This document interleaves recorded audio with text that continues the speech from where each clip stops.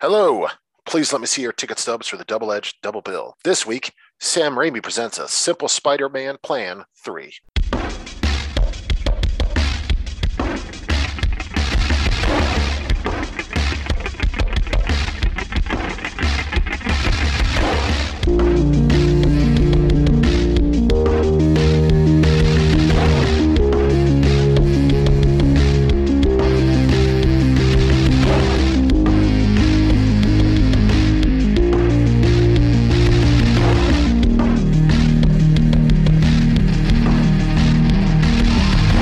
Each week, Adam Thomas and Thomas Mariani will come to the table, discuss the randomly selected yin and yang of a double feature. Then, both will have to pick a number between 1 and 10 or seal their fates for the next episode. One will have 2 good movies, the other 2 bad ones. Let the chaos begin. I am Adam Thomas, and I can't live with this shit, man. I just can't. I can't live with this shit. And I'm Thomas Mariani, and dig on this. I knew it. You like my haircut, Adam? You like my hairdo and how I'm strutting around my stuff? Yeah, man, real cool, especially for today's standards. Oh so boy, cool. It's the nostalgia for that 2007 era, cool baby. When jazz was the hippest. Yes, James Brown. Everyone loved all the kids who listened to James Brown and the Twist. Well, welcome everybody to the Double-Edged Double Bill, where every week Adam and I cover a randomly selected good and bad feature we picked at the end of the previous episode. And this week's topic's very interesting, Adam, because we're doing a topic we've done before, and also it's the first time we've done another one on a specific person in the film industries as a topic a second time, because we're doing Sam Raimi, given for the first time in about a decade, he's releasing a new film with Doctor Strange in the Multiverse of Madness. Oh, yeah. Totally a Sam Raimi movie, too. Yeah. Yeah. I saw a very sad interview where Bruce Campbell was talking about, like, with Marvel, like, people just come up to my buddy Sam and are just telling him, like, to get rid of certain things and reshoot for to fit their storylines. And it's like, oh. Big shocker. No, big shocker. Not a shocker, yeah. But I don't know. A lot of people are excited, and I'm happy for you. But I'm really out on the Marvel stuff right now. I've just kind of hit a wall personally with that. Yeah, I'm pretty much checked out too, man. Like I gave Moon Knight a solid chance, and I tapped out at the end of episode 3. I'm good. Yeah, I haven't even bothered with Moon Knight or the Hawkeye. I didn't even bother with myself. But Hawkeye was good. Hawkeye was pretty good. I'll take your word for it. But yeah, I mean, even with the movies, I'll probably see it at some point, just because it's a Sam Raimi movie. I'll see it at some point, but I'm not rushing, basically, to see it this weekend. No. Yeah. But it still gives us a good excuse to talk about Sam Raimi again, because we talked about Sam Raimi way back in episode 24 of the show, where we talked about Darkman and Drag Me to Hell as part of like a October spooky season because his birthday's in October. But he's definitely one of those guys where we probably won't go back to every sort of person we've dedicated an episode to as a topic, but Sam Raimi is more than worthy. Oh, 100%, dude. I mean, Sam Raimi shaped a lot of people who are genre lovers in our age range, shaped their tastes. I mean, the guy's responsible for bringing, sort of genre films to the mainstream in such a profound way, really. Yeah, for sure. And it's so interesting just seeing the evolution of literally making The Evil Dead in the backwoods of Michigan and getting to the point of like doing the other Evil Dead movies and going through the sort of weird Hollywood system he did in the 90s in particular, and then getting to make Spider-Man, just revolutionizing blockbuster cinema in a completely new and different way. Despite the fact that he's coming back with like a Doctor Strange here, I'm kind of disappointed about that. At the same time, it feels good to see that he's actually still directing things, because the last one was Asa Green Powerful, and we're not covering that as a bad pick, but that would have been a bad note if he had like retired on that basically and just kept producing after that point. I'm sure Doctor Strange, whatever problems we have with it can at least be better than Asa Green Powerful. And it's going to make a fuckload of money. Yes. I mean, so in that aspect, I'm kind of happy about it because I hope it does make money, and I hope it gives him sort of, the opportunity to do more things that he might be a little bit more interested in doing his way. Like a James Wan Aquaman situation. Right. Yeah. The sort of guarantor for like a special small thing, like sort of he can do like another Drag Me to Hell potentially, another smaller scale sort of genre thing. But we're talking about 2 films specifically. One of which is a big blockbuster that he directed, but the other one is an interesting, smaller film, because at the end of our last episode, you had the two good picks. We ended up with A Simple Plan, which we'll talk about first, and then I have the two bad picks, and we'll be talking about Spider-Man 3 as the bad pick later on. But first, let's talk about A Simple Plan. Look at all them birds. Those things are always waiting on something to die so they can eat it, right? What a weird job.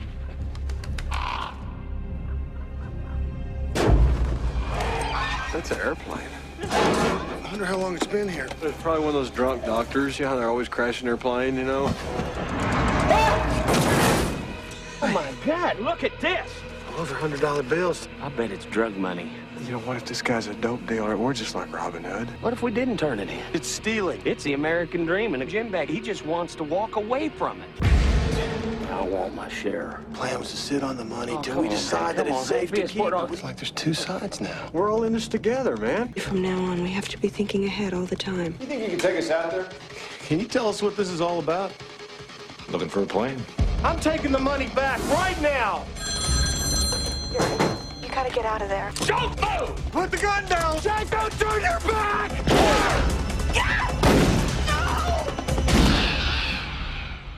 So Simple Plan came out in 1998 from Raimi, of course, is the director, and the writer was a guy named Scott Smith, which he wrote the novel this is based on. And the fascinating thing about this movie is that it is very much unlike what Raimi had done previously, because this is like 1998, so this is him coming off of The Quick and the Dead, which was more of like a studio, like bigger cast Western movie. And this is him getting to do a smaller scale drama, which he had never done before, and hasn't really done since as much. But it's interesting because he wasn't the original director who was hired. This movie was in production from like 1993 and had a lot of bigger directors that were like attached to it. Like Mike Nichols was going to do it initially, and then he left, and Ben Stiller was actually going to direct it, one of his earlier films it would have been. And then John Boorman was like attached to the point where he scouted the locations that were featured in this movie and then left, and then the studio was left, oh fuck, we need a director of some sort, and Raimi came in so last minute to direct that he literally took, like, the locations Boorman scouted. So he came in a pinch to make this movie, and I gotta say, despite all of, like, those, you know, potential shortcomings, like him coming in last second, all this other stuff, he made a great fucking movie with this, I would argue. And Adam, given this is your good pick, I think you would argue the same. Oh, fuck yeah, dude. This movie's fucking fantastic, dude. Describe it to people and everything. People might think it's even a different type of movie than it is. Like, it sounds like it's like almost like a mystery suspense, and I'd argue very suspenseful. But there's no mystery about what it is. There's many twists and turns up until the end. For the most part, it's about these three guys just sort of self-destructing over this giant secret that they have, and just sort of how much male ego can get in the way and things like that. Yeah, if you're unaware of what this movie is, basically it takes place in Minnesota, and it follows a bunch of people who live in this small Minnesota town, mainly Bill Paxton, who plays our protagonist, who is married to Bridget Fonda, who has a baby on the way, and he often pals around with his brother, played by Billy Bob Thornton, and his brother's friend, Lou, played by Brent Briscoe, and the three of them at one point are going off to visit the grave of Billy Bob Thornton and Bill Paxton's parents. When they're driving back, they see a fox on the road, and Billy Bob Thornton actually runs into a tree, and then Billy Bob Thornton's dog gets out of the truck, and they chase after the dog, and while they're chasing after the dog, they come across a crashed plane. And they dig around, they see a dead body of the pilot, and also a big bag that is filled with $4.4 million, which they decide, you know what, instead of reporting this to the police, let's go ahead and take it and divide it amongst ourselves, and we'll be set for life, and no one's going to miss this money at all. We'll be totally fine. And as you mentioned, their sort of clashing personalities and bits of paranoia and all this other stuff really start to build as this money weighs on their conscience. Yeah, because they don't outright split it right off the bat. The whole idea is that Bill Paxton tells them the only way I'll do it is if I can hold on to the money. We'll wait till springtime when the snow thaws and everything and people find the plane. And if there's no mention of the money, then we'll go ahead and split it up then. But if at any time there's a mention of the money or anything like that, I'm going to burn it all. Right. So, and it literally, they all agree to it. And I think it takes a day or two before, the Lou character's like, I want my fucking money and all this stuff. Like it deconstructs pretty fast. Yeah, it's very much the sort of Coen Brothers-esque sort of tale, which is very interesting given the Coens and Raimi were collaborators previously. Like Joel Coen got his start as like an assistant editor on the original Evil Dead, and they actually lived in a house together. There's a point literally where Raimi shared a house with the two Coen brothers, Frances McDormand, and of all other people, their fifth roommate is Kathy Bates. Crazy. How weird. Really weird, like living situation. Yeah, so obviously there was a lot of like those ties, and they've collaborated several times, especially prior to this point. But this feels like definitely him trying to do something a bit more in their style, but at the same time, it doesn't feel like a straight up like riff on like, Fargo, which would have happened recently prior to this. It feels definitely like it's Raimi's own version of that, which is to say it's not quite as quirky, which is weird considering Raimi. You would figure he would be more like of a quirky filmmaker even than the Coens can be, but he manages to like make this very stripped down and very emotionally earnest movie that I'm like, it's so underrated. I would say of the Raimi filmography, my favorites are Evil Dead 2, Spider-Man 2, and then a really close third is A Simple Plan. Like, those three display such a great range for Raimi and how just talented a filmmaker he can really be. Yeah, I think that's incredibly accurate. You got the zany horror, you got the big blockbuster, and then you got this really small sort of intimate piece. And, not for nothing, yeah, it's a great movie. Bill Paxton's pretty solid in it, but we gotta just talk about how good Billy Bob Thornton is in this movie. Masterful performance from Thornton. He was nominated for Best Supporting Actor for this, along with the screenplay was also nominated for Best Adapted Screenplay. But yeah, Thornton, who plays this character that, like, he's out of work, and it's implied that he has some sort of, like, maybe learning disability of some sort that's, like, undiagnosed. It feels like basically he's, like, a guy who never quite grew up out of his, like, teenagehood, essentially. And, Bill Paxton kind of, like, is basically playing like a surrogate parent to him after their parents have passed away. And Bill Paxton's the younger brother as well. Right, yes. But what I love so much, like the way I would describe Billy Bob's performance in this is he feels like a sad, sentient scarecrow. Yeah, that's accurate. He's a guy who's like walking around through life and he's like aware that he has like, some kind of like things that like hold him back as a person and that he hasn't experienced certain things. But also he's just kind of like existing and not really living as much because of just like the tragedy of where he grew up and how people kind of dismissed him and like his self-confidence is so low. There are so many points. In particular, there's a scene like near sort of like the end of the second act, beginning of third act, where him and Bill Paxton talk about like what he would do with the money and being like, oh, maybe girls can like pay attention to me because, like the closest person I would have had was like Betsy Lou or whoever, who was paid off to basically pretend to be my girlfriend. And that's like the one somewhat intimate female relationship he's had in his life. And it's so tragically sad. It's such a beautiful performance from Thornton that's like so unlike even a lot of his other performances. Because when you think Billy Bob Thornton, you think kind of like wily dude, especially after this, he would really cash on like the bad Santa kind of persona. But here it's like a really beautiful, intimate, quiet turn from him that is stellar. Oh yeah, he absolutely steals the movie. Every scene he's in, it's like such an electric performance.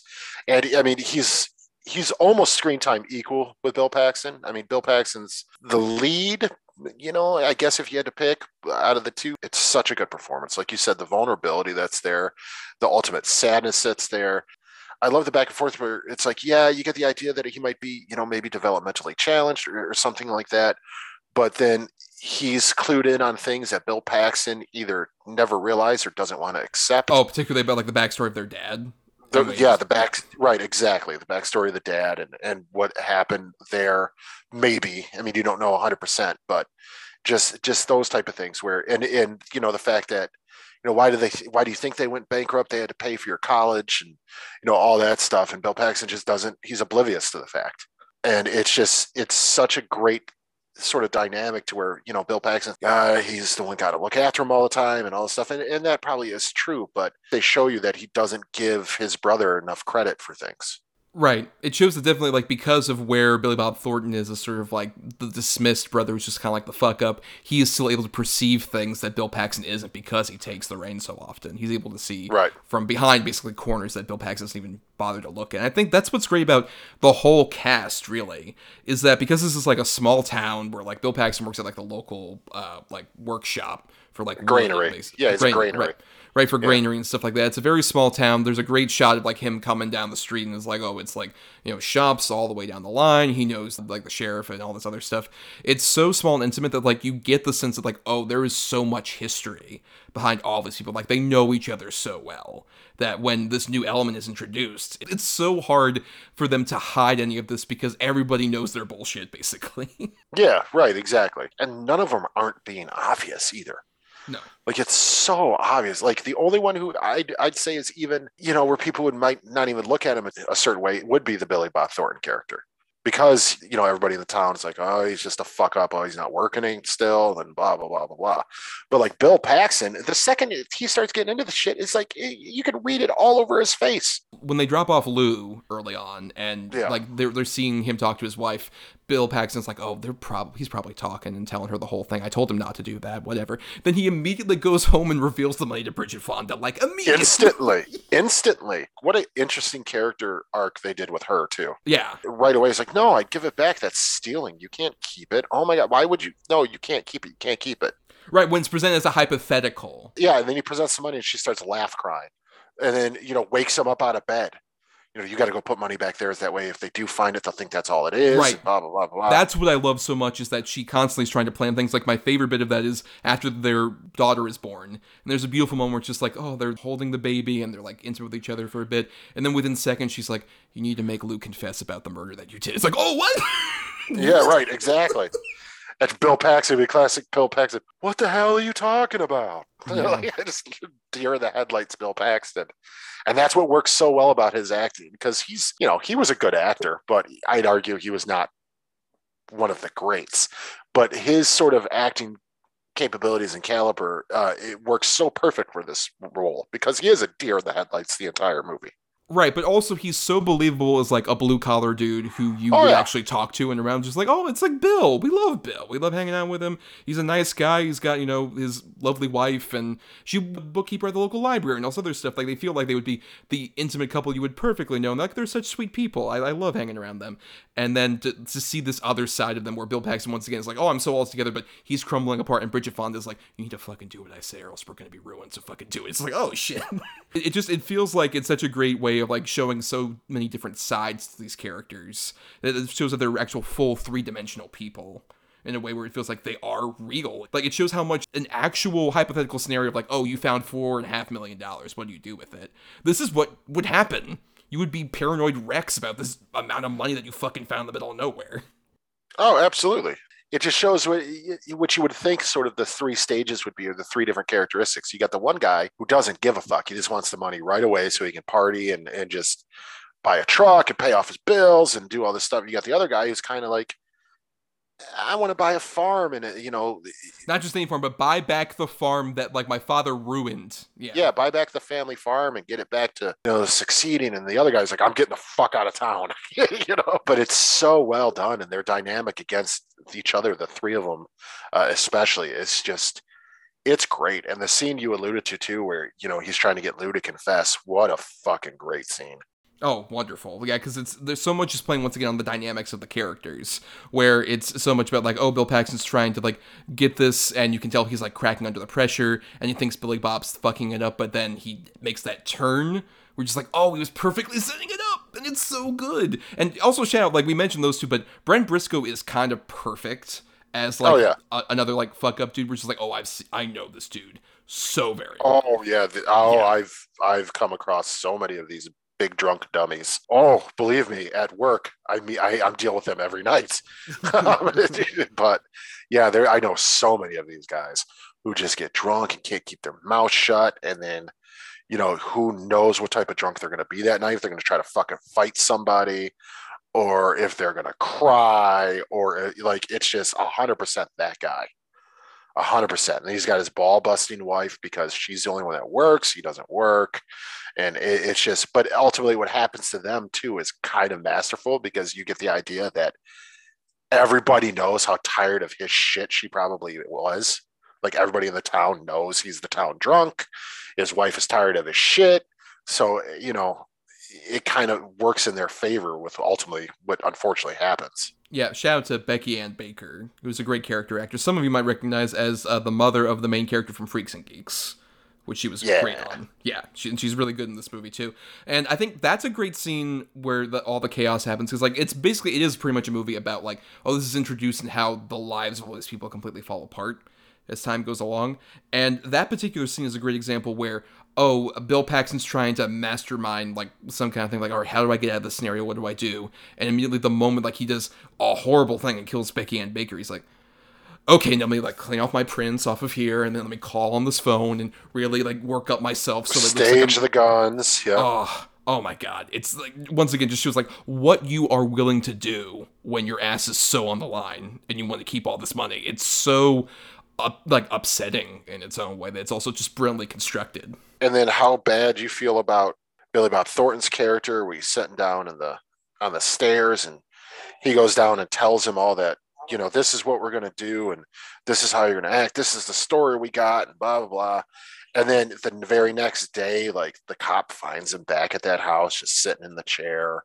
Like, he's just destroyed. He lost his best friend, who even in that moment where, he's sort of playing along with Bill Paxton and helping him get him to confess, but he says the line, is like, shit, you're more of a brother to me than he ever was. And you get that was true. Like, he meant that. And you could tell it just devastates him. What a sad, sad ending for everyone, really, but especially for that character. And you get a very big, tell me you didn't get a Mice and Men sort of feel to it as well. Oh, no, 100% that. I mean, I was like, I forgot how emotionally devastating. Oh, it's devastating. It's right, devastating. When that happens with Billy Bob, it's just like, you know what, you got something to live for. I don't. It's fine. If you don't do it, I will. It's just like, oh, fuck, man. This is so tragic. You feel like you've gotten to know these people and all their true weird colors as the movie's gone along. To the point where when this happens, and I just even love the fact that all this horrible, devastating stuff happens, and technically Bill Paxton gets away with it, but at the same time, it's like, oh, but you have to live with all this, dude. That's a fucking nightmare, horrible scenario. Just like, yeah, you got away and you get to like live your shitty life that your wife complained about earlier, but you have to live with all that guilt at the same time. That's weighing on you now. You've lost everybody. It's like such a beautifully haunting ending. Yeah, when it ultimately turns out Alfred was not. Just so depressing. But just Billy Bob Thornton's, just his whole speech is just, it's so sad. It's so sad. Like, it's okay. I'm ready to go. I don't want to live in this shit. I don't want to live with this. I can't live with it. And it's okay. It's okay. I want you to. I want you to be happy. Just make sure you tell that little girl the bear's from me, okay? Dude. You're like, oh, no. It's so sad. It's so sad. And not only does it work beautifully for his character, but it sets up perfectly that whole ending element of just Bill Paxton having to live with that for the rest of his life. And also knowing that his wife fucking hates it. Like, the scene also where Fonda just says, like, oh, you want me to just keep living this life where we go to the same... we got to clip coupons every week. And whatever dinner we can get, it's because that's the coupons we had this week. Only going to restaurants for, like, special occasions, and then not getting the desserts and coming back here eating desserts. Do you think I want to live like that? And it's like, boy, you're going to have to now. Yeah, now you got no choice because he burned the money. Now, I do want to bring up one thing. The only reason this movie isn't a 5 out of 5 for me, because it is fucking close. I mean, it's a great movie. The Gary Cole stuff at the end seems just to be a little too far-fetched, where he's this killer that's posing as an FBI agent and blah, blah, blah, and she figures it out. And it's a little too much for me. I think you could have still had the same sort of ending in a different way, like maybe Bill Paxton kills the FBI agent and the sheriff or something. I don't think you needed to throw that other element into it as well. And I think the trouble is, like, with that ending you're suggesting, I don't think you get the specific poignant ending you're talking about. I don't think, without that. 'Cause No, I think, no, but then you didn't need it either, though. Well, I guess what I'm saying is if they wanted to throw the FBI into it, there you go. But I don't even think the FBI thing needed to be a thing. I think just the sheriff could have been a thing. well, even then, I like the tension that builds up, or even like that. Without that, we wouldn't have the great phone call where Bridget Fonda comes in just like, it's him. It's not that fucking FBI agent. He's not like, which is so wonderfully put together. And then especially I like that how it also establishes the fact that like the sheriff character is so unassuming. We're just like, oh, I know he's so good too. Right. He's another guy. He's been in a bunch of Sam Raimi things. And he's Harris from fucking Major League. Chelsea Ross. Yeah, he's great. Yeah. But another thing that I think would have worked fine, have the FBI agent, fine, have her make the phone call, that, but have it where she's lying to him, so he'll just come back. And then just have a horrible another sequence of events where the FBI agent really was an FBI agent. That honestly, I think if there's an actual FBI agent, then that ends. I don't think you can quote unquote like cover this up nearly as well. Still, yeah. Like, if it's an actual FBI agent, I think the Gary Cole thing. I think it works well enough. If nothing else, because I think Gary Cole is always a great, reliable character actor, and I love the way that he also plays that bluster, where he's just like kind of like standing off to the side, doesn't have a lot of lines, and he's just like, oh yeah, no problem. I can show you my badge, and he pulls out that gun and shit like that. And he's a really good heavy in this, though. He is a good heavy. You might know him as like the Office Space boss guy, amongst other things. Yeah. Or Mike Brady from the Brady Bunch movies. Yeah, the dad in Talladega Nights, stuff like that. Right, great character actor. And I just to kind of segue into this being a Raimi movie, I think that guy works so well as just this unassuming person who's in the background. He's kind of like one of those people who turns into Deadites in an Evil Dead movie, where it's just like he's just sitting there unassuming, you don't think of anything, and then once the reveals start happening and the tension starts building up, Raimi gets to very muted versions of his tricks, where I love particularly like the back and forth shots of like, say, in that scene at the sheriff's office, where it's like Bill Paxton on the phone and Gary Cole and the sheriff guy like looking at him, or even earlier on the scene where Becky Ann Baker and Lou, like their death scenes, like those are so tension filled and have the editing almost of like an Evil Dead sequence, but he doesn't go too far with it. The only part that's really Raimi-esque in that scene to me, where it's like, oh, this is Sam Raimi, is the shotgun blast on her and how far it actually goes sailing. Other than that, it's such an interesting movie for him. Like you said, it is very Coen-esque. It's very Blood Simple like and things like that. It's definitely got that sort of storytelling to it. Like you said, Fargo, all that stuff, but it does not come across like a rip, like you said, and I agree with that. There's also, because of the Sam Raimi of it all, even though it's not incredibly definably Sam Raimi, there's something special about it. Like there's definitely a different eye to this type of story and the way it's being told. And it's what sort of makes the movie work so well. It's not just a cut and dry thriller movie. Like there's just so many different weird turns, subtle turns that it takes that maybe wouldn't happen if anybody else did it. Yeah, I feel like the Mike Nichols or John Borman version of this movie would be more of what we're talking about. Or it would have been good, but it would have been much more of like it would have been good. Thriller. Yeah, it would have just been so straightforward.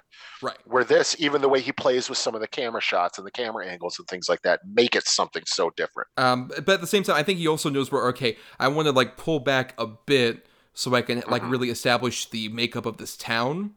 So then when I do go slightly kilter, but not far enough to where it feels just like, oh, I'm just doing my Evil Dead tricks, it matters. It really hurts, like the Becky Ann Baker thing. Like, honestly, the one point where it feels kind of Raimi in a way that feels slightly distracting, it's only really for, like, a couple shots when this happens. But there's a point early on when Bill Paxton goes into the airplane to get the money out, when he finds the money and everything, where the crows start attacking him.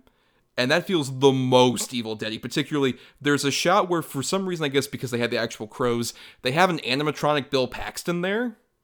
And, like, there's a shot where you can really tell. And it's like a bad animatronic Bill Paxton. That's like the only issue really I have with this movie is that particular sequence. Yeah, I mean, I agree.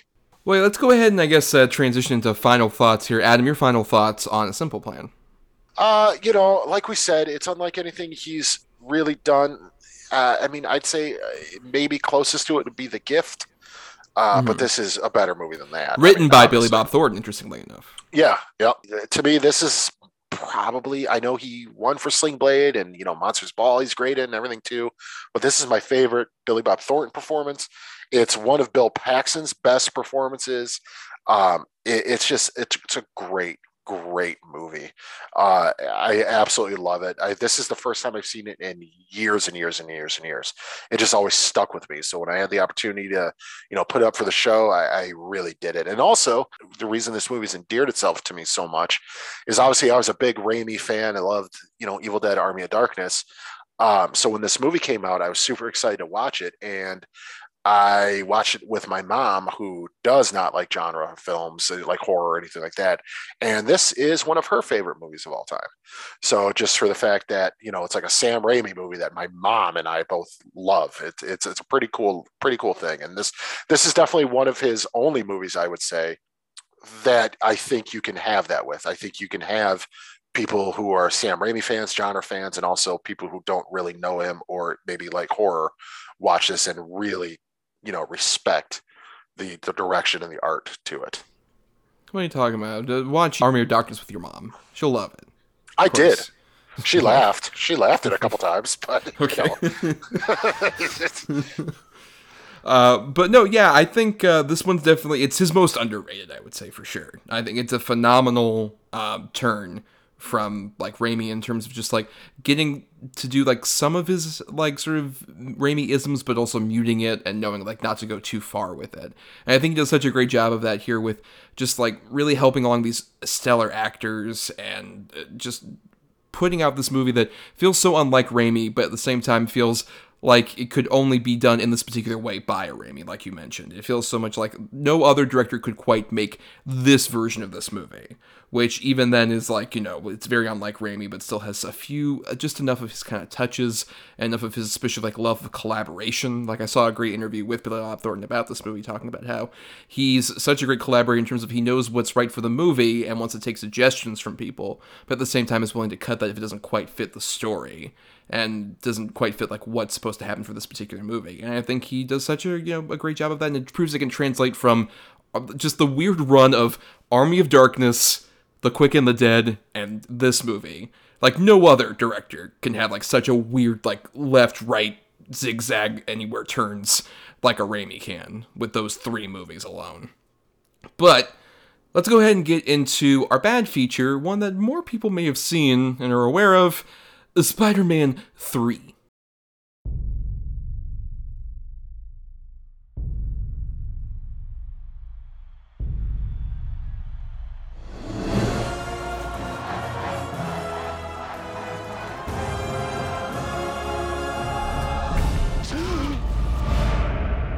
The suit. Where'd this come from? Whoa, Spidey, love the new outfit. Remember Ben Parker? What does it matter to you anyway? Everything! You knew this was coming, Pete. I didn't kill your father. What's happening?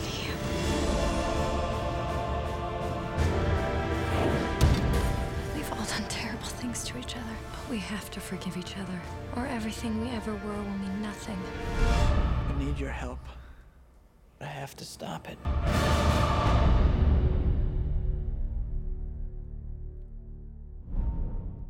So Spider-Man 3 came out May 4th, 2007, and is, of course, the third in Sam Raimi's Spider-Man trilogy. So before we even get into this movie, Adam, we should briefly at least talk about what we think of the first Spider-Man in 2002 and then the second Spider-Man in 2004. What do you think of those two, Adam, especially given their huge context in terms of like big budget superhero movies? How do you think they still hold up pretty well now? Maybe not the first one so much. I still think it's a solid movie.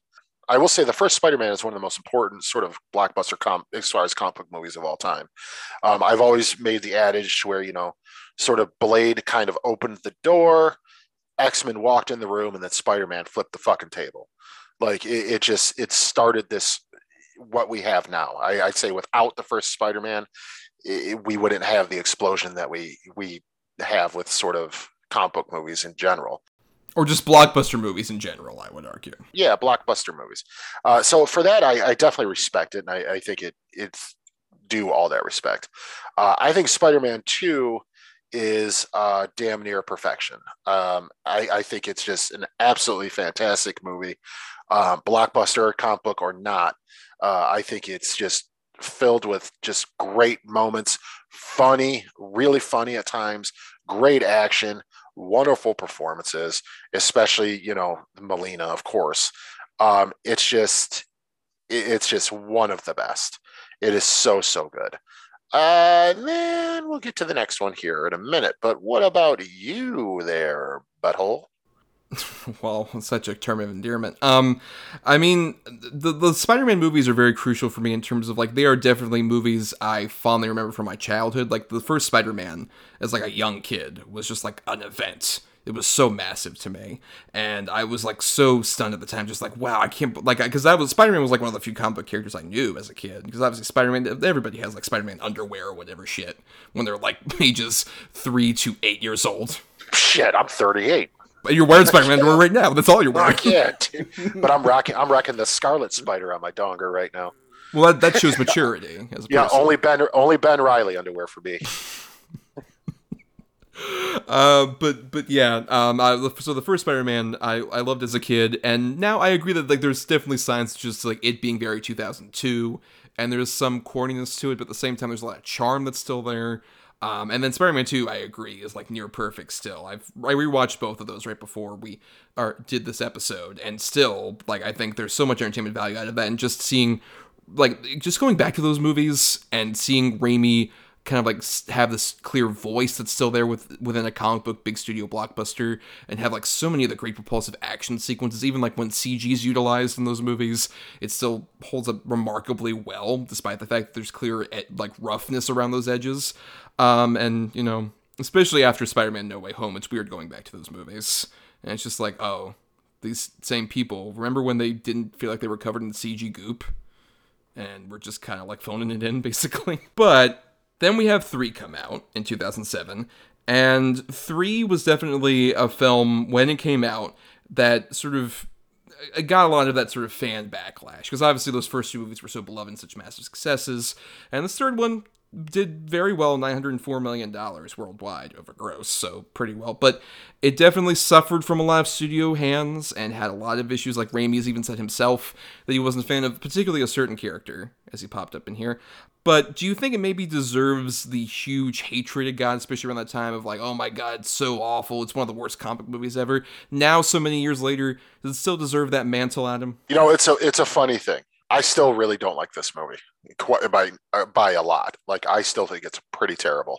But after sort of, again, we've mentioned on the show several times, you and I have done movie nights, and we went through and rewatched these and the Andrew Garfield ones. I would probably take this over either of the Andrew Garfield ones. And especially these, like, sort of 3.1 or 3.5 or whatever it was edition. Or the editor's cut. The editor's cut. Yeah, the editor's cut, where they went in to fix a lot of the problems I had with the theatrical cut. 2 in particular, 2 main problems I had, and they went in and changed it. And it still doesn't make it a great movie, but it makes it a much more serviceable film. So if I were, like, even for this episode, I watched that version. I won't watch the theatrical one again. But I will watch the editor's cut one, occasionally from time, maybe every couple years. I think it's pretty solid. Yeah, I did rewatch the theatrical cut for this because I watched the editor's cut with you when we did that movie night thing, and I do agree it's at least a slightly better movie. But I still maintain, like, I had this thought even when it originally came out, and I've still kind of felt this consistently since, like, 2007 all the way to now. I think Spider-Man 3 is just a very mixed bag of a movie. I wouldn't consider it nearly as bad as its kind of reputation has made out to be. I think it definitely suffers from just, like, being overstuffed. That's the biggest crime of this movie. Is, like, Alvin Sargent even said this when he was writing the original version of this, that he was considering splitting it into 2 different drafts. Like, 2 different movies, basically. And honestly, I think that's the way to go, because, like, with the other Spider-Man movies, they were able to juggle so many different storylines and even multiple villains and stuff like that. But they were able to do so while still keeping, like, Peter Parker, MJ, and even Harry Osborn so much more central. As opposed to this movie has the trouble of, like, they'll go long stretches without going back to characters to the point where you almost forget certain people are involved. Like, particularly Sandman, I think, suffers a lot from that, who I think is, like, the best of the villains here. I think Thomas Hayden Church is very good in that part. I think some of the best, like, sort of moments of the action sequences and even the emotional moments with him and his daughter are all on Sandman. But then he'll, like, disappear for a while, so we focus on one other plot, then another plot, and then, oh, hey, there's Sandman again. Hi, Sandman. And that was one of my biggest problems. Like, we talked about it then. That was one of my biggest sort of issues with the theatrical cut, is where Sandman disappears. And I think Thomas Hayden Church is fine. I think the Sandman character as a whole is kind of a lame character, but they do the best they can with it. And he's good in the role. The effects work. He's a decent foil. He's not pure evil. Like, he's got a reason for doing what he's doing. But, like, I'd argue Norman was pure evil. Green Goblin's pure evil. Otto unfortunately becomes pure evil because of the sort of AI taking over. But even then, he, like, has a bit of a redemption by the end of that movie. By the end of it, Sandman starts off being redeemable. Like, not necessarily redeemable, but understandable. Like, dude, he just wants to see his kid. Like, his kid's sick. He's trying to provide for his kid, help his kid, whatever he can do. The throne and Uncle Ben thing is kind of their way to be like, no, he's bad. But so he disappears for a good half hour, 40 minutes before you see him again. And the scene you get is him in an alley. End of the line, Spider-Man. That's in the very next time you see him. And you're like, wait a minute, what happened here? Why all of a sudden is he back, and now he's hunting Spider-Man? That's one of my favorite things the editor cut did, where they give him a scene in between those two, his disappearance and that moment, where they give him a reason for doing it. Yeah, there's a scene, if you're unaware, folks, where basically his kid is at the park with the mom, and they're, like, walking around, and all of a sudden the kid sees a sandcastle form, and there's a bit where his hand pops up, and, like, she touches the hand, basically. It's a beautiful little scene. I'm like, why the fuck did we cut this? This is, like, great and, like, no crucial. Yeah, incredibly crucial. Right. But no, we kept in the, I cleaned your father's wounds that night, blah, blah, blah. Which, right. By the way, hey, returning actor, but from the previous movie to this one. Yeah, John Paxton, who was Bill Paxton's father. Yeah, he was the sort of curmudgeon-y customer in Simple Plan. Right, which, by the way, this was a trivia fact I didn't mention, was a Simple Plan. Apparently, Raimi hired him without Bill Paxton knowing, and they didn't know until they met on set that day that they were, like, in the same movie. That's awesome. That's so funny. And he played that butler in, like, all three of the Spider-Man movies, and I think he's also in Oz, Great and Powerful. He's a Raimi staple of this later period in particular. Yeah, but anyway, absolutely. But yeah, that sequence you're talking about, they also changed in the editor's version to a much better sequence where it's just Harry looking at a photo as opposed to he was hit by your father's glider. They were self-inflicted wounds. Like, how the fuck would this guy know that? What the right. Even with, like, the original cut, and I still feel this way, like, to go back to the Sandman thing, you mentioned the effects kind of being, like, serviceable. I think the, like, Sandman special effects are some of the best examples of how to utilize CG in, like, a blockbuster of the 21st century, honestly, because there's a whole sequence after he it's in the particle accelerator or whatever, when he gets back up, is such a beautiful example of, like, how to use CG technology to really get the idea of, like, a character, like, reforming, basically. I love that. I love the physics of the sand in general throughout the whole movie. I think it's such a stellar example of, like, how to, like, turn a character, like, okay, he can transform into sand. How do we use that? And they use it with, like, a bunch of, like, CG effects, even practical effects. Like, when Spider-Man punches through him and they actually use, like, an amputee in a Spider-Man suit and shit like that. I think the Sandman is such a great sort of, like, technical marvel for this movie. Yeah, no, I guess by serviceable, I might have done it a little dirty. It may be serviceable by today's standards, but at the time, yeah, it's great. I mean, the Sandman CGI is the best in the film. I'd argue even over the Spider-Man web slinging, because it looks just a little too polished in this one. And the Venom shit is ridiculous. Right. Yeah. I think that's the thing is you say, like, oh, by even that standard back then. I think even considering modern day standards with Sandman, like, the CG has weight to it. Like, it's in such interesting contrast to the Venom CG, which feels so much more like modern big blockbusters. Just like there's no weight. There's no life to it. Most likely because Sam Raimi didn't want fucking Venom in this movie, very famously. And anytime him or Topher Grace Eddie Brock shows up, you can tell just like, this is a contractual obligation. I have to have him here. And it's so obvious. It's just like, he does not give a flying fuck about this character. Yeah, 100%. It's just, he you could tell the studio was like, nope, you're going to do it. You're going to do it. And because I even remember the whole thing where it was like, Sam Raimi, like this movie coming out, and people were talking about the third one and like, oh, are you going to do Venom? You're going to do Venom. And he's like, I don't really want to do the Venom character. Like, right. He originally wanted to do Vulture and have Ben Kingsley play him. John Malkovich. Well, no, John Malkovich was going to be what he was going to do for Spider-Man 4. Oh, okay. Like, for this movie, he had originally envisioned Ben Kingsley, who I think would have been a much better contrast to Thomas Hayden Church Sandman. I think that would have been a much better choice to, like, have these two villains who are somewhat human, but one has, like, clear, like, a Ben Kingsley versus a Hayden Church, more of a blue-collar guy. Would work so much better than just, like, Thomas Hayden Church, blue-collar guy, and asshole dude with, like, fucking frosted tips, Eddie Brock, I guess? What's his character? Yeah, right, exactly. But it's just like, it's so obvious that they made him throw this in, and then he comes out like, no, that was my intention all the time to do it. But like in the very beginning of the press tour, I hate that he got saddled with having to do this. It just, because he doesn't care, and it takes up so much screen time. And yeah, Eddie Brock, like his whole thing is what? Like what? What makes him so evil? Well, he doctored that photo. He has no journalistic integrity. Yeah, there you go. That means he is a murderer. and he wants to pray to God for Peter Parker to die and shit like that. Like, honestly, but the thing is, I think all the Eddie Brock stuff is like the worst stuff in the movie, as opposed to, I think they do a lot of a better job with, say, like, Kirsten Dunst's Mary Jane in this movie, because the more of the emotional crux of this movie is about after the second movie, where she's like, oh, I left my fiance at the altar to be with you, and it's actually about like, well, what if you had to live with Spider-Man and you had to like try and have a normal career and try and do your shit, where like her like whole thing about being Broadway stars failing and seeing him go up, and every time she tries to talk to Peter, it's all about like, well, I totally get where you're coming from because it relates to me being Spider-Man. It's like, it's not fucking about that. We're in the middle of a relationship. Like, this is an actual crisis we're having as a couple, and you're just, like, not even bothering to really empathize.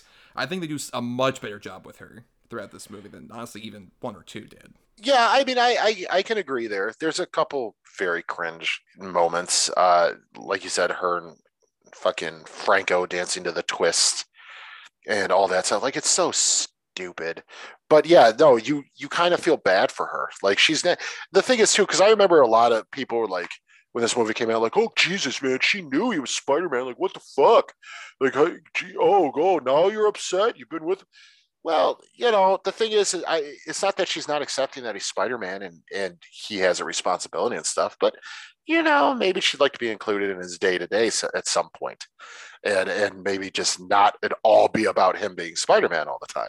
Right, because they're still in a relationship. They still are like trying to make this work to some degree. Yeah, it's completely a human thing. Like, yeah, absolutely. And it makes him so much more interesting. But it also makes him so much more douchey too. Like when he does the Bryce Dallas Howard kiss and all that stuff, you're like, oh, what a dickhead.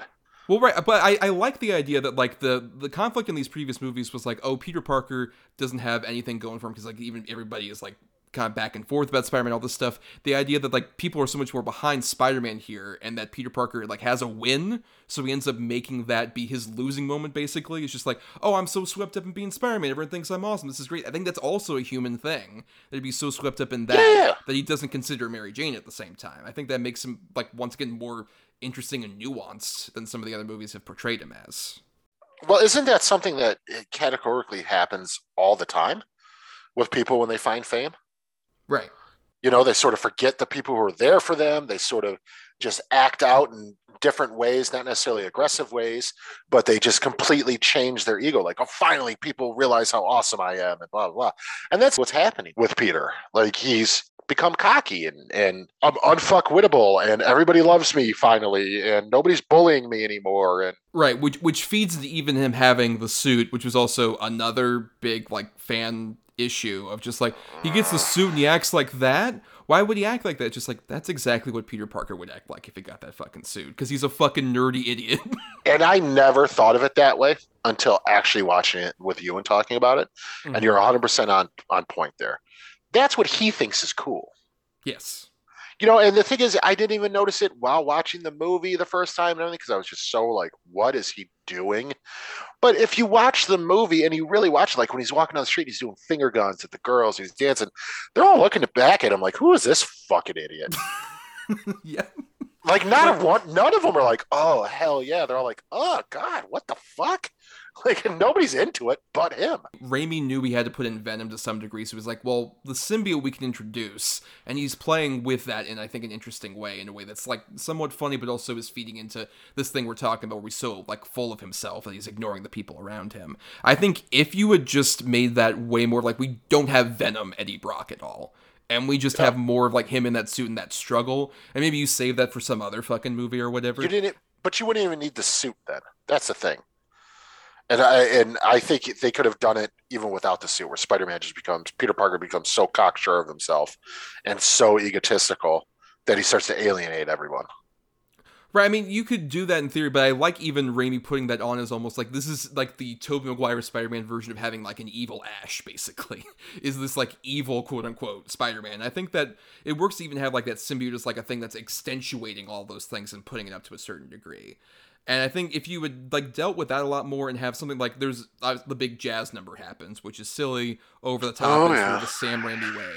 But slaps Mary Jane. Right. Having that slap happen, my biggest problem is that like we should have really have him actually deal with the consequences of that. But right afterward he gives up the suit and then we get Eddie covered in the suit, and that like doesn't matter quite as much after that point, because then Mary Jane gets kidnapped again. Like the third time in these fucking movies. And like that's like where I really start losing on the movie, is like the big climactic fight scene, because that feels like the most kind of like put together. It's easily the worst of the action beats. And even having Harry, who also has a whole storyline in this movie where he has amnesia we haven't talked about. Oh yeah. Just the ending sort of dialogue between him and Harry during the climactic scene, it's just so dumb. Hey buddy, I got you, buddy. Yeah. Yes. Go get her, friend. You're like, right. Oh, what, was they fucking from Canada? What is happening here? Like it's so dumb. Yeah, not helped at all by like, obviously, since this movie we found out that James Franco's a piece of shit, but more how is that importantly, hold on though. Was anybody surprised by that? Because I'm not surprised by it. Not surprised by that necessarily, but also I think even in like the earlier movies, he's like solid, fine in them. The first one, I think he's fine as Harry. I think he starts to get a little bit ridiculous in the second one, and then in this one, it's out of control. This one, it's like he just realized like, oh wait, Toby was making like weird faces this whole time. I gotta catch up. Yeah, my turn. I have to make up for 2 movies where I couldn't make mugging faces, because especially the whole bit where they're at the diner, he talks about like, I'm the other guy, and he eats the pie just like, it's so good. So good. And then I love when like Peter looks back in the diner and he's just like, hey Blade, what's up? The truck goes by and he leaves, but particularly because there's an extra who was like behind James Franco who literally looks over after the truck goes by and looks like, just like, wait, what? Where'd that guy go? Yeah, right, what the fuck? Oh, he was watching it happen. Or he's like looking at Harry underneath the table. Like, shh, don't tell him. But yeah, or then it's like the whole scene with Kristen Dunst here. She's like, God, I wish someone would just bop me on the head. He's like, bop, and takes that big bite of cotton candy. You're like, what the fuck is happening with this guy?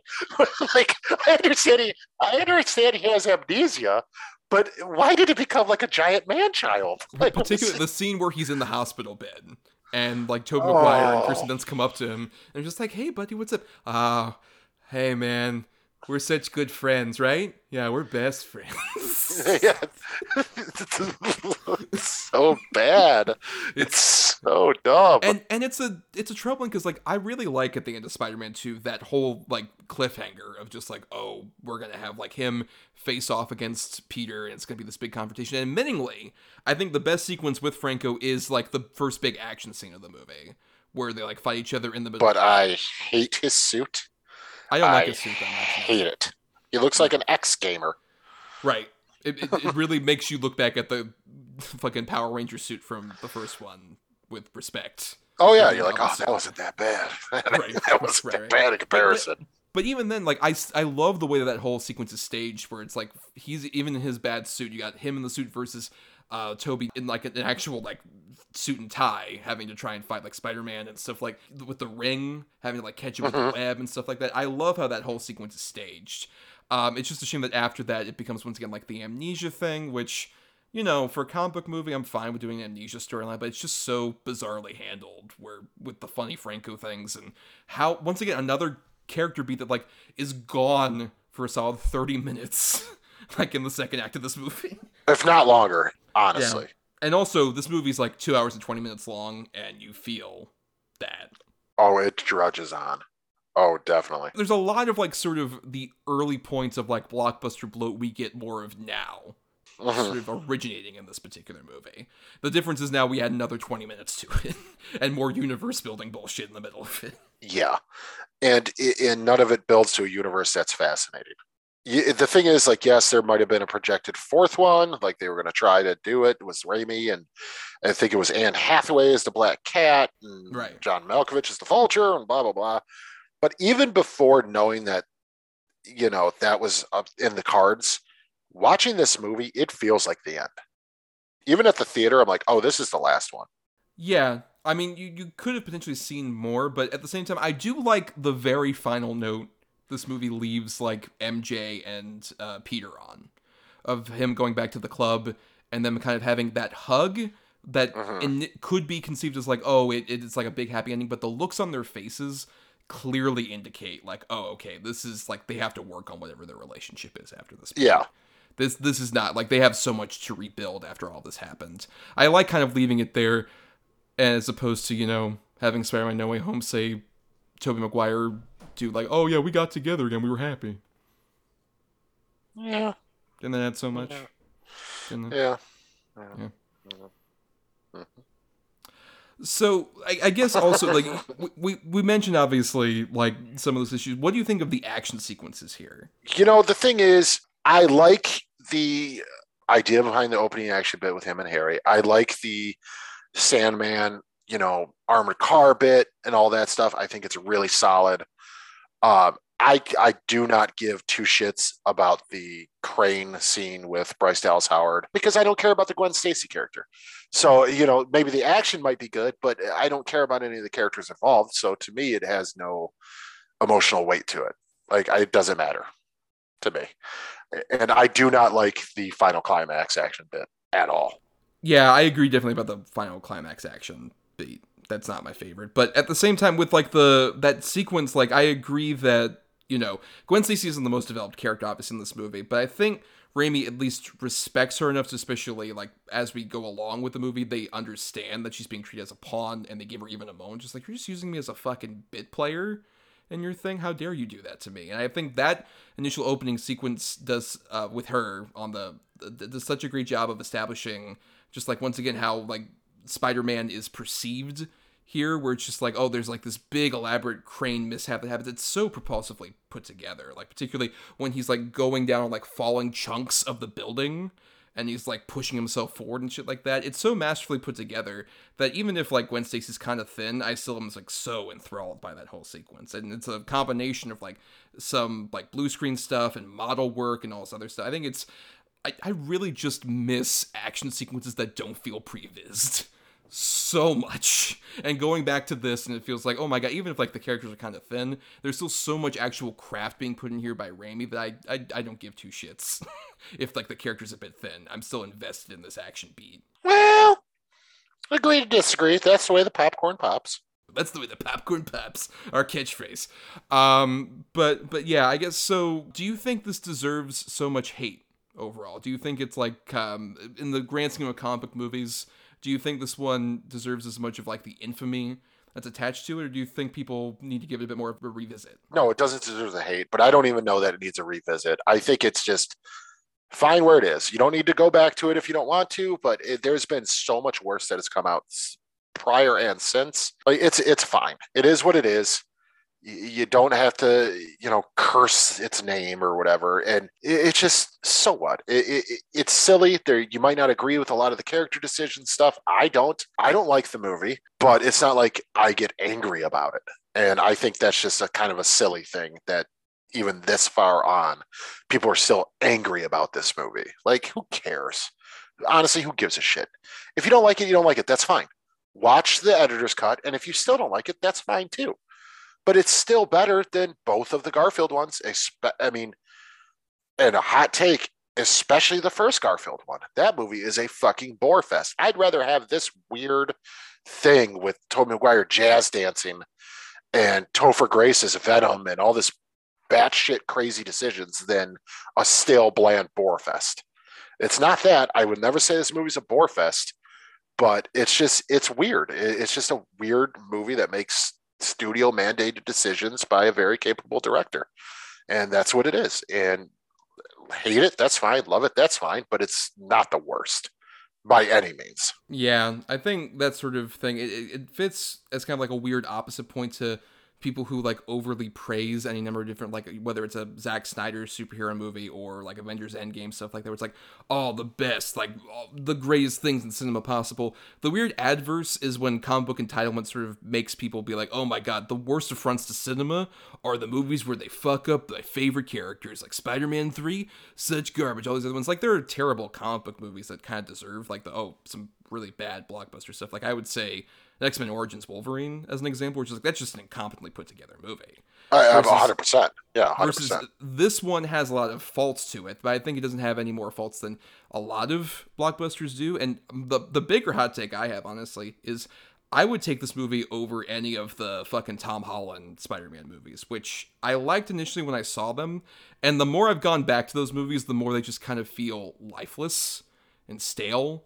And there isn't any kind of like earnest emotion to them as much as just like, we'll have fun gags. A couple interesting performances from people, I guess. But all the action sequences, any action sequence in this movie that isn't maybe like the final climax is better than any of the ones in any of the fucking Tom Holland Spider-Man movies. Even No Way Home. I think like all those action sequences feel so much more lifeless and weightless and dull, even than Sam Raimi at his least.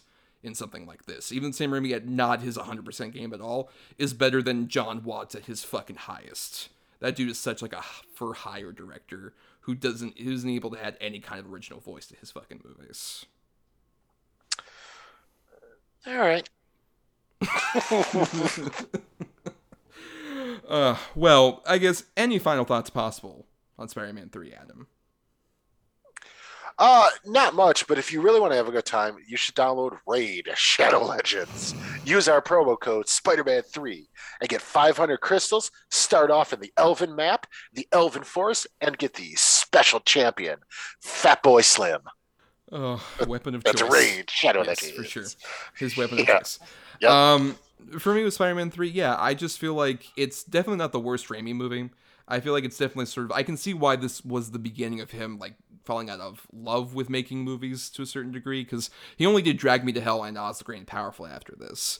So you saw a bit more interest with Drag Me to Hell, him kind of going back to his roots, only to kind of, lose a lot of that with Oz the Great and Powerful. And it's a shame that this movie kind of hurt him and his ability to, like, kind of be a director again.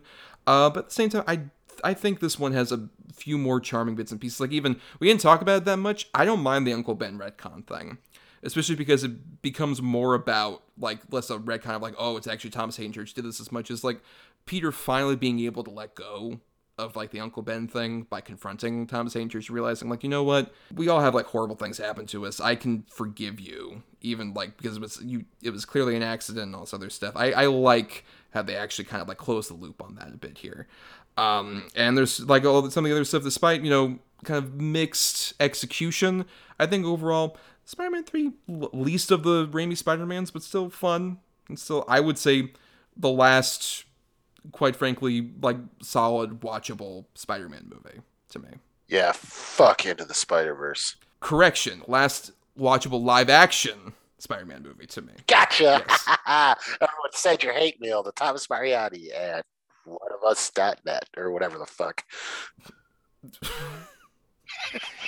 Yes, email that one. Go ahead. Yeah, go ahead. We won't get return to sender or anything. Do that. Well, now it's time, Adam, to do our weekly segment of the Double Redo. Double Redo. Double Redo. Double Redo. Double Redo. Double Redo. Double. Redo. That works. So the Double Redo is a segment where Adam and I talk about basically movies that we recommend or don't. We basically put up an alternate double bill where we each recommend like a good and a bad one to, say, have you all watch or have you not watch related to the topic that we're covering. So in this case, Mr. Sam Raimi. And I'll go ahead and start here with my picks. My good one I have is the movie he did right before Simple Plan, The Quick and the Dead from 1995, which, if you're unaware, is this Western action movie of sorts he did that basically follows Sharon Stone as this main gunfighter who rides into this town that is in the middle of a shootout competition where you have like a bunch of people sign up to like compete in shootouts where they like shoot each other, and whoever ultimately wins is able to, basically survive another day. And it's headed by Gene Hackman, who is like the sort of evil sheriff of this town that Sharon Stone has a past issue with. But this cast is so stellar. Like, you got baby Leonardo DiCaprio's in it, young Russell Crowe, also pops up Lance Henriksen, Keith David, so many good genre staples, and it's Raimi being able to do his sort of like Evil Dead isms within the Western genre in a way that's so fun, so stylish, so enjoyable. And you've got really solid turns, especially Sharon Stone. I think it's my favorite performance of hers. She is like such a wonderful, badass Western hero that comes into this, and she's not overly sexualized at the same time. They embrace her beauty, but they don't like too over-sexualize her in a way. She's just a genuinely interesting, fun character that you want to follow along, and everybody's really enjoyable in it. It's got a great Alan Silvestri score. It's wonderfully shot. So many great like shootout sequences. Of course, an over-the-top Gene Hackman, always fun to see. Then my bad one I have is from about 10 years prior. This is the movie that he did in between the first two Evil Dead movies. I have Crime Wave, which is sort of like a slapsticky crime movie that's written by the Coen brothers. This was back when they were like living together still, and Raimi was trying to sort of make his non-Evil Dead movie and break out into studio filmmaking with a smaller budget than most studio fare, but bigger than the Evil Dead, obviously. And it feels like such a sophomore slump. There's a lot of interesting ideas at play, a lot of like cool setups for sequences, but none of them quite come together that well. And there was a lot of issues with like Raimi kind of transitioning from a low budget set to this one. You can kind of tell because things just kind of like fall apart in terms of certain sequences he's trying to do. A lot of the performers are like really badly overdubbed or don't seem as invested. And there's some bad like sort of matte work. I would only recommend it if you are Raimi completionist, because it is an interesting kind of like middle ground between, you can see where the guy who made The Evil Dead and the guy who made Evil Dead 2, where he kind of did a lot of trial and error in the middle. It's not his worst movie necessarily. There's some fun bits and pieces to it, but it does not come together very well at all. I've never seen Crime Wave. It's one of those blank spots for me. Like, I know of it, and I've just never had the opportunity. Well, I guess that's not true. I've never sought it out. But it's definitely one I kind of want to see, just to be a Raimi completionist. I think it might be one of, if not the only one of his I haven't seen. So, for that, check it out. But yeah, Quick and the Dead I love. I'm not as crazy on the Sharon Stone performance. I think she's fine. I think she's serviceable. But I think everyone around her is just chewing up the scenery. I think that movie is populated by some of my favorite character actors of all time. Yeah, like you said, you got a young Leo, you got a young Russell Crowe, you got over-the-top Gene Hackman, you got Pat Hingle, you got Lance Henriksen, Keith David. I mean, it's just on and on and on. There's so many great performances in that movie, and it's just super fun. That's the one thing I will say about Quick and the Dead. I think Quick and the Dead is fun. Great Western. It's awesome. So for my good, I have probably an obvious one. A lot of people think, and I might agree, that the second of the franchise is the best one, but one that I will watch over any of them is Army of Darkness. I think Army of Darkness is just pure, stupid fun. Great one-liners, really fun practical effects, not necessarily that effective all the time, but still fun. Just this weird horror fantasy comedy that could only be done by Sam Raimi. It's just, anytime it's on, I'll watch it. I watch it maybe once every 6 months, if not even more than that. I just have so much fun with it. And it was one of the first, if not the first, VHS tapes I bought with my own money. So, I mean, I absolutely just have such nostalgia for it. And the movie still holds up. It's still fun. It's still great. It's not just all nostalgia love for it. I just think it's pure goofiness on such an epic level. And for the bad, I have, which was Thomas's alternate choice, and it's bad for several reasons. Oz the Great and Powerful. Not just the Frank of it all. It's the bad CGI. It's the really weird casting. It's the really bad makeup on Mila Kunis when she changes. Just weird decisions. And it's ultimately just a boring movie. You know, the original Wizard of Oz, you're not necessarily supposed to like the wizard when you first meet him. But you get the idea that maybe he's been there for so long, and you do get some sympathy towards him near the end of the movie. This movie, you don't give a shit about him. He's a fucking jerk. And I just don't like him. I think it's a terrible CGI fest of a movie that it just had no business being made or given the budget it was. Yeah, Army of Darkness is great. It's my second favorite of those Evil Dead movies. 'Cause Evil Dead 2 is just like a masterwork. It's just like a perfect horror comedy. But Army of Darkness is also just so fascinating because, oh yeah, he made this with like studio money. I think it's like $12 million. Universal was like, sure, you made Darkman, and that made us money. So why not? Let's do the third in a series of like cult movies.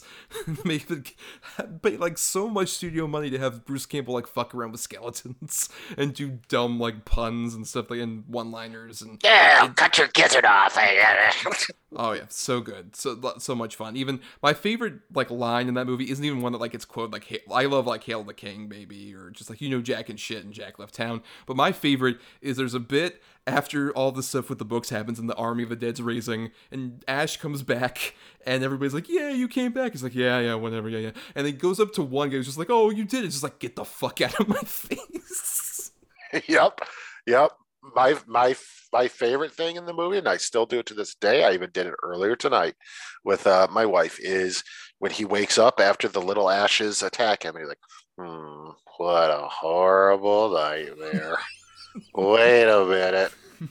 Oh, God. You're just such an idiot. Yep. It's really, really fun. Yeah. And then, Oz the Great and Powerful, shameful admission, I remember I saw that movie in a theater and heard all the bad reviews. And coming out of that movie initially, I was in sort of like a hype of just like, oh my God, what is everyone talking about? It's a fun Sam Raimi movie and it's The Wizard of Oz. It's great. And then I watched it again when it was on like cable or something.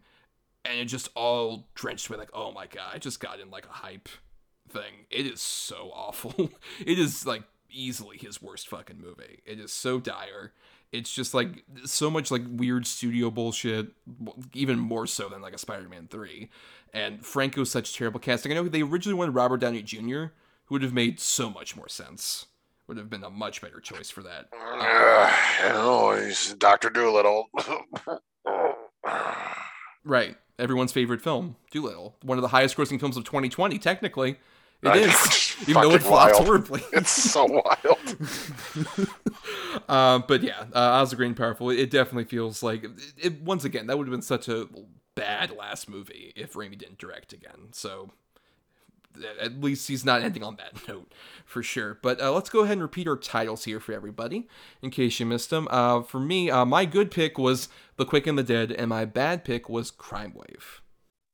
And my good pick was Army of Darkness, and my bad was Oz the Great and Powerful. Yes, and please submit your double reduced suggestions to us at some of the socials and stuff we'll mention here at the end of the show before we do our picking. Stay tuned for that at the very end. But we want to thank some people. Like, thank you to Chris Oliver for the intro and outro music for our show. Listen to more of his music at chrisoliver.bandcamp.com. Thanks to Christian Thorlally for our artwork. Follow him at Night of Water. That's Night with a K. _of_water on Twitter, and you'll find a link tree for all his various different places where you can commission him and all sorts of stuff for art. And of course, thanks to our supporters on Patreon, patreon.com/DEDBpod, where for just $1 a month, you all get to vote in polls, so you can pick movies that we cover or topics that we cover, and also listen to bonus podcasts. Like, for example, shortly after this episode comes out, you'll be able to vote for an upcoming episode where we're going back to Pixar films for the first time in quite a while, and you all get to choose between my two bad picks. It'll be between Brave, the 2012 fantasy film that also had a troubled production of its own, and Cars 2, the Mater-focused sequel to Cars. Oh, great. Aren't you excited? I'm so excited. I'm so pumped. Mater all the time, every day. Yeah, man. And you'll also be able to listen to an audio commentary. We would have posted as like sort of the monthly big podcast thing. That will be coming up, about a week or so after this is released. It's the last big in-person recording that Adam and I did when I went up to Michigan to hang out with him right after Doctor Strange: The Multiverse of Madness has come out. You'll get to hear our commentary for another Marvel film, Punisher: Warzone. Which, if you haven't seen it, don't go in expecting like this is going to be great. Go in like I want to have fun, and I think you will. Yeah, also, don't make our commentary the first time you watch it. Watch it without our commentary first. No, watch it with our commentary, then recommend it to everybody. Well, become a patron, so you have the commentary handy, and you have given us your money, more importantly. And then watch it by its own, and then watch it with our commentary. That's the big way to do it. Yeah, talk about how good the commentary is to your friends. If they're like, oh, we should watch it, listen together. Be like, well, the only way that works is if you guys become patrons, too. Oh, but we can't listen to your... No, you can't. No, fuck you. We're dividing friendships with our Patreon. That's the guarantee. Patreon.com/DEDBpod. But for more of us, you can follow us on Twitter and Facebook at DEDBpod. Submit feedback to us, doubleedgedoublebill@gmail.com, all spelled out. And for more of my own individual stuff, you can find me on Twitter and Letterboxd at NotTheWho'sTommy. I also do some writing at marianithomas.wordpress.com and at film-cred.com, where I believe at the time, either like right when this has been released or the week at least this has been released, I would have put out a little article for the first time on Film Cred in a while about Sam Raimi's career. It's like a big retrospective about his whole career that I wrote up for them that I had a lot of fun writing. Nice. And you can find me on Twitter and Instagram at atom_adam. That's ATOM_or_ADAM. You can find me on Letterboxd at Schwanson. That's SCHWANDTSON.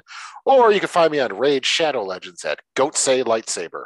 Once again, we're not sponsored by Raid Shadow Legends, but please, if you're listening, we know you are. Please. Yeah, come on, guys. Seriously. We've been promoting you free for like a month. Help us out. Well, for more of us in our audio antics, follow us on places like Apple Podcasts and Stitcher, or wherever you get podcasts out there.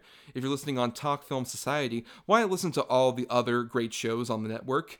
You can also dig into our archives on our Podbean main feed for like 200 episodes from before we even joined Talk Film Society. And nothing else, if you can't support us on the Patreon, if your money's a bit tight, totally cool. The free way to help us out is to rate, review, or simply share the show out there to give us more visibility. Yeah, and we notice you guys who are doing it, and we really appreciated all of you. Admit them. Not Christian Alvarez. Go fuck yourself. Asterisk. Not Christian. Not Christian Alvarez. Asterisk. Well, now, Adam, it's time we ended this episode, and, we talked about superheroes a bit with our Spider-Man 3 discussion. We'll be doing that again for a very special episode. That'll be our big 4th anniversary special. Get the fuck out of here. Yep, 4 years. Can you believe it? Yes, I have felt every day. It's felt more like 8. Yeah. Well, in the past when we've done these, we've kind of stuck to superheroes as like the anniversary thing because first ever episode was about Marvel in general. Our first anniversary was about the MCU. Our second anniversary was about graphic novels. And then our third anniversary was about the non-Marvel or DC superhero adaptations. So now for the fourth one, we're doing cinematic original superheroes. So superheroes that were born of the silver screen, not based on anything. It's a fascinating topic. Yeah, there's some wacky shit out there, man, especially on my end because, the quality That's I had true. to pick. Oh, boy. You had the bad for this, and you have your 2 choices. You pick assigned number between 1 and 10 for. And I did have my 2 good choices, but those were decided upon by our patrons, patreon.com/GETBpod. Once again, you all voted between my 2 good choices. The Incredibles was one of them, and the ultimate winner, a movie we've been wanting to talk about for quite a while on the show, one of our favorites mutually, Adam, RoboCop. Oh, yeah. I love me some RoboCop. I've said it before. I think it is the greatest 80s movie that exists. And you would agree with me, like, there might be some debate about that. He is a cinematic superhero, right? You would classify him superhero-wise? He's Robot Jesus. Jesus is a superhero. Well, that's true, the original. Yeah, number one superhero, baby. That first printing of the Bible. Yeah. Oh, Jesus, he's number one. Yes, but now, Adam, you have your two bad picks. And your numbers chosen for both of them. So I'm going to choose number 6. All right. At number 7, I got Hancock, man. Oh, boy, I've been wanting to talk about Hancock. Hancock is fascinating. It's so bizarre. Yeah, so at Hancock, and at number 1, I have Cross, starring Brian Austin Green. I've never even heard of this. Oh, boy. Oh, boy. So you dodged a bullet there. Well, wait, what is it, though? What is Cross? I have no idea what this is. He's an Irish Catholic superhero. Oh. Yeah. Okay. Well, I'm looking at the poster now. I'm like, oof. Very glad we're not doing that. Jake Busey. Yeah, man. And Billy Zabka? Oh. Yeah, yep. Oh, yeah. How'd they get these people? There's a hell of a cast. I know. It's crazy. Oh, well, yeah. We'll have a lot more to talk about with Hancock. On that note, Adam, it's time we ended this, as, we only know how, by dancing. Oh, I got ants in my pants and I need to dance.